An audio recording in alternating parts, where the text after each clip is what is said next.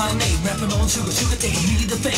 The cat beats bad, JD's way out. Put your hands in the air and let me hear you shout. Cool cat rapping and I'm singing all G's. Give us what we want, but please don't tease. So here we go again, it won't take long for the cool cat and sing this song.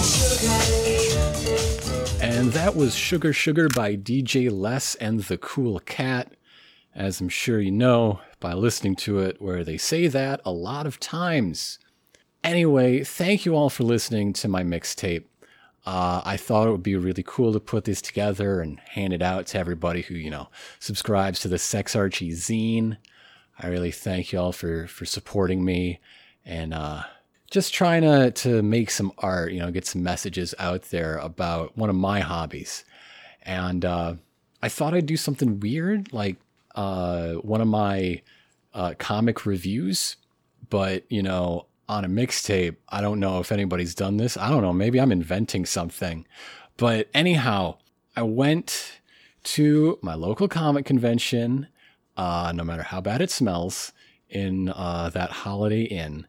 And I finally tracked down the first issue of the Jughead Time Police story. I have in my hand Archie Giant Series number 590, The World of Jughead.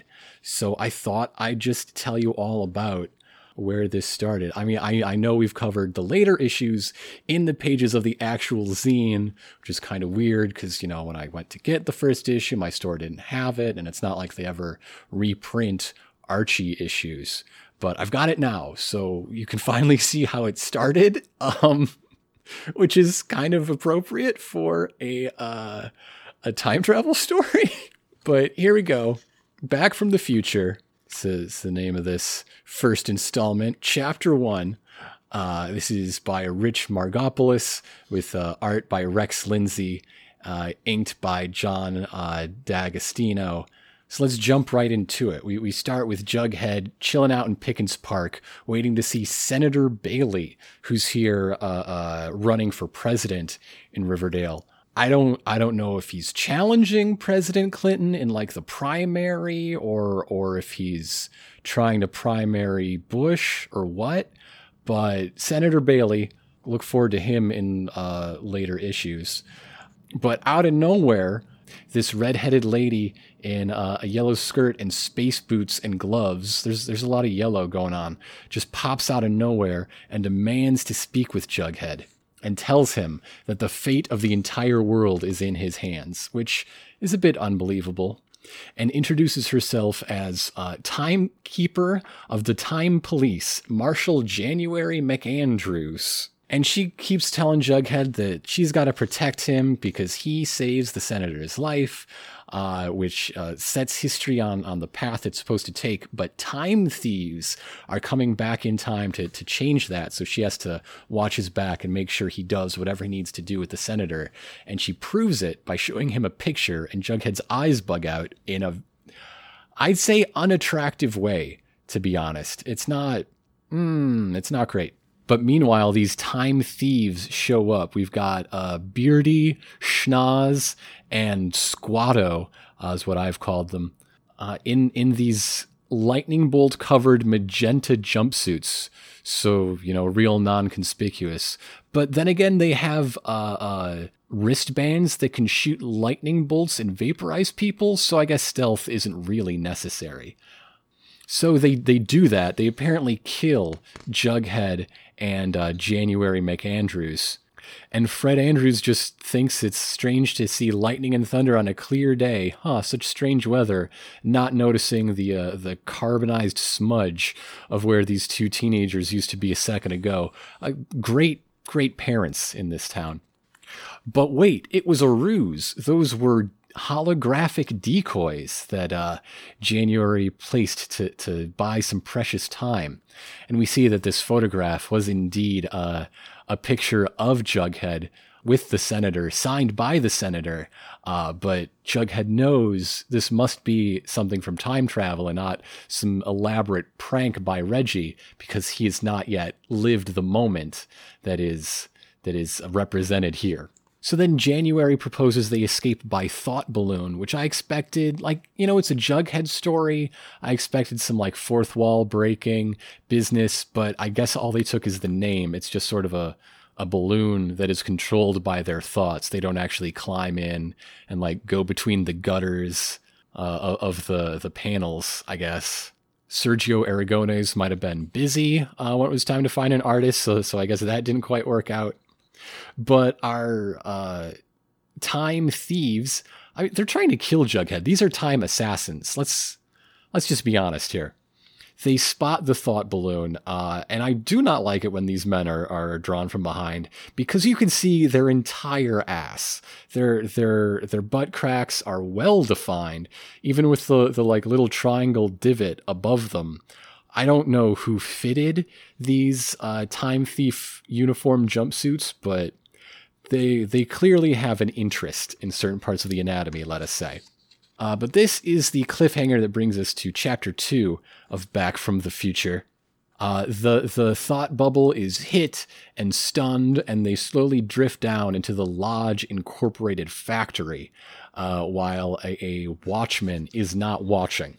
Instead, he's balancing the world's smallest copy of Moby Dick on his thigh. I do not know the font size of this Moby Dick, but I assume he needs some serious magnification in order to make that legible. But the lightning strike has stunned January severely, and Jughead is helping her down into the roof access stairwell down to the Lodge Incorporated factory floor. The time thieves follow them to the roof, hot on their heels, and synchronize their timepieces, which I'm sure is very important for time thievery. But then, out of nowhere, a super future warbot punches down the door, and January knows that they're sunk. She says, quote, "Warbots were outlawed after the 5th World War. They're unstoppable. It's hopeless." Jughead instructs them both to dive behind some crates to hide. It then smashes the crates because, unstoppable. But Jughead's not going to take that lying down, and he commandeers a forklift and runs it through, stopping it. I guess in the 5th World War, they did not have 20th century forklift technology. And how time might have changed had that been the case. But this impresses January McAndrews to no end. She says, "The legends are true. You're fearless."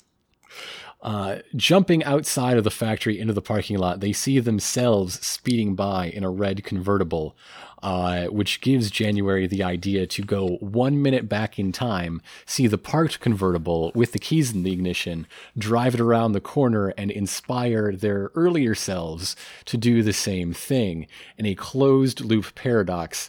And while explaining the thing that they did, she says, "Don't try to figure it out." I mean, I figured it out. I guess these are written for kids, which is what everybody tells me, which is why my zine only has so many subscribers that I can copy a mixtape for all of them. But it's fine. I love you guys. January says she only has one trick left, but it's going to break every time law on the books. Okay, I might only be in high school, but are laws really divided by category like that? I mean, people talk about white-collar crime, but I don't think that's a subhead in the criminal code of Michigan or anything. Is it? I don't think so. But in any case, this trick is taking them both forward to the Riverdale of the future. And you know it's the future because a giant golden statue of Forsyth P. Jones is standing in front of the Riverdale City Museum. This does not say the third, so I can only assume that Jughead and his grandfather are perfectly identical, and that his grandfather is a founding figure in future society. Jughead, though, identifies it as himself. Maybe he drops the third in the future. I don't know. Anything can happen. But yes, here we are in the 29th century, a place January believes will be safe from these time thieves for the time being. And Jughead, racked by curiosity, must explore this spacious, gigantic museum, and he begins to learn how important he is to the future. During a dream one night, he will have an idea that helps all mankind, and he receives the Nobel Prize. He starts exploring the Jughead wing of the Riverdale City Museum with a gallery of his various hats and a diorama of his face being added to the 4 presidents on Mount Rushmore, and his drum set encased in a cube of solid quartz, preserved for all eternity. For one thing, quartz doesn't make a cube, but I'll let it slide. Then we see Jughead's dorm room. He has he has a record collection showing The Jam, not a real band as far as I know. He has a campaign sticker for Ike. I didn't think Jughead was actually from 1942 anymore, but I suppose he may be. And a model of the Millennium Falcon hanging above his bed precariously, where if he were to awake with a start, he might damage the rear deflector shields. Also, there is floor cereal, so this is definitely a teen's room. I have to give credit for that. But January reveals one last surprise. Historians have even discovered what the S stands for on your sweater, which makes Jughead very uneasy. This is a much, much better face than some of his other reaction shots. I do like this panel quite a bit. He abruptly changes the conversation by noticing all of his friends in the Hall of Associates. It is full of holograms of the Riverdale gang, and he plunges his arms straight through the gut of Archie Andrews, which is something we've all wanted to do at a time or two. The two of them speak vaguely about who Archie winds up marrying without naming any names. In fact, before they do, they are interrupted by, of course, the time thieves firing their lightning blasts. Jughead and January hop into Archie's old jalopy, of course, preserved and restored, in order to bowl through them and escape once again, putting away into the Hall of Associates, where now it's the time thieves' turn to have a completely overblown, cartoonish reaction of shock. As we go into chapter 4, I didn't even notice the transition between 2 to 3. Oh well. You can't really do second takes. I'm recording straight to cassette, people.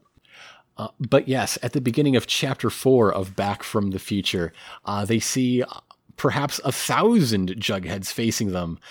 January has cloned an army of Forsyth Pendleton Jones III in preparation.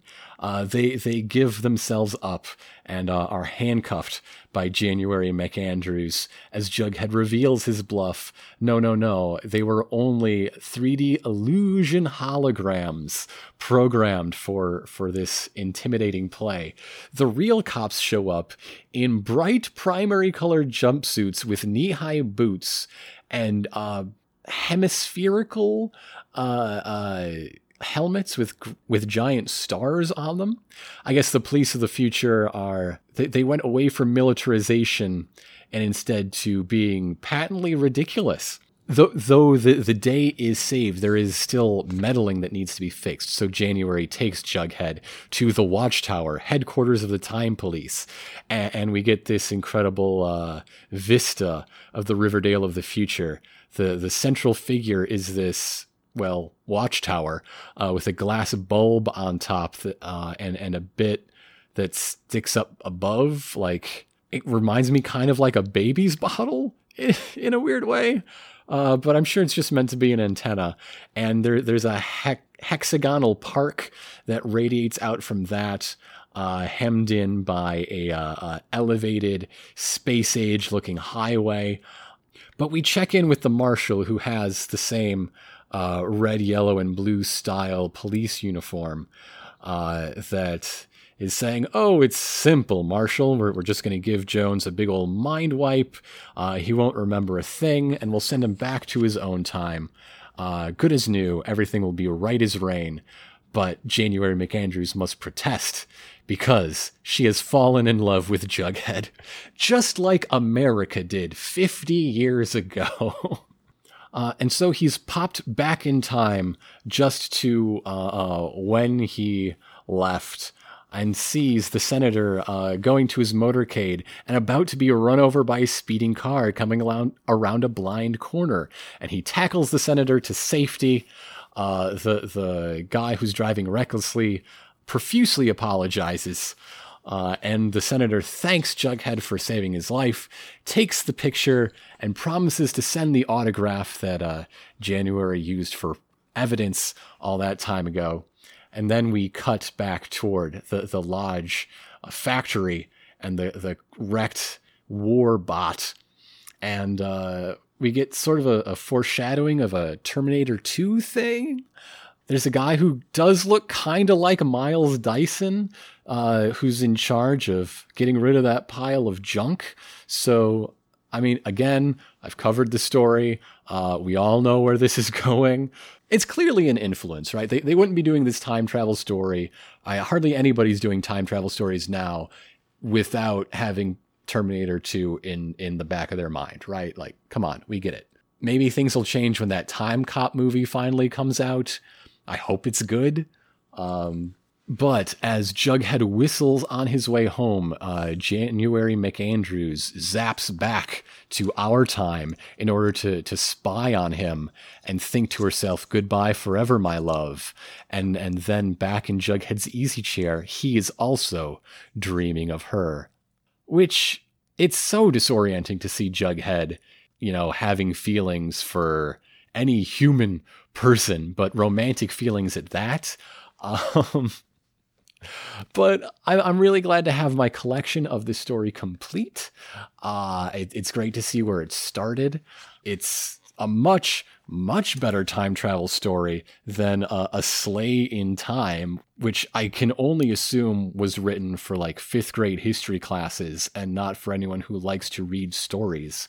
But it's just part of what I've been saying about the whole Archie series and how experimental they're not afraid to be, especially over the last few years. I mean, we have Archie 3000, we have Jelly Bean joining the cast, which is very exciting because they've said that Jelly Bean's going to grow up, and that means the teens are going to grow up. They might finally graduate, because like if you go from newborn to toddler to child and like the rest of them are all still 16, like how bizarre is that going to be?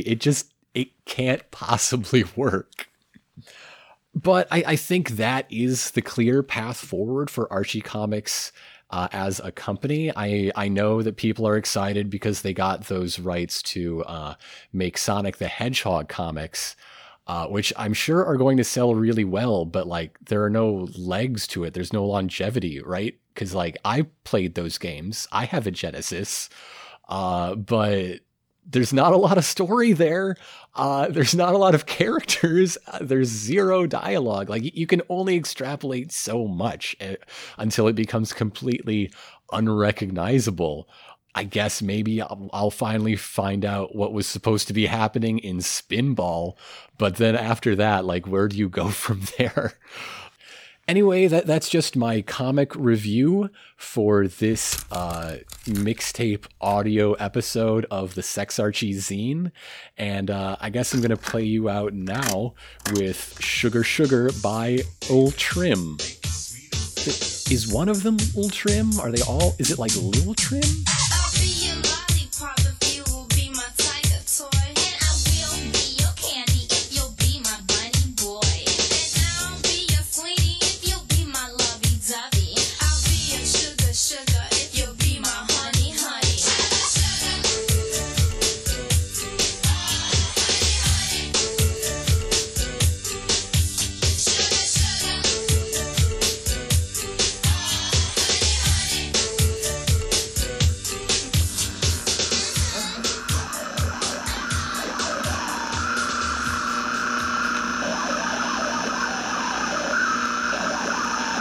Hello?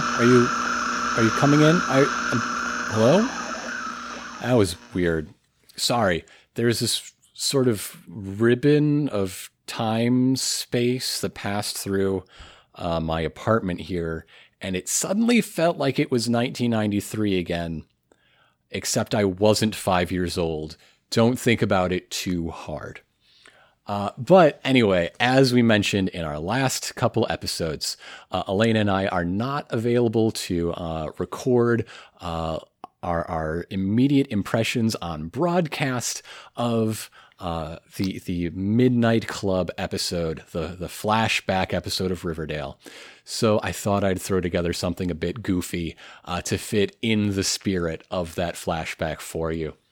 You will be getting that episode in just a few days, though, so look forward to it eventually. Something else you've been looking forward to that I can now deliver is all those character sheets for Swords and Serpents that I've been talking about for months now. They're finally here, they're finally ready, and my numbers and character building have been put into very attractive, usable character sheet PDFs by Aaron Wolf Samurai Raudebush. He's a guy that makes fantastic 13th Age content. You can find more at patreon.com/wolfsamurai, and thank him for helping me out.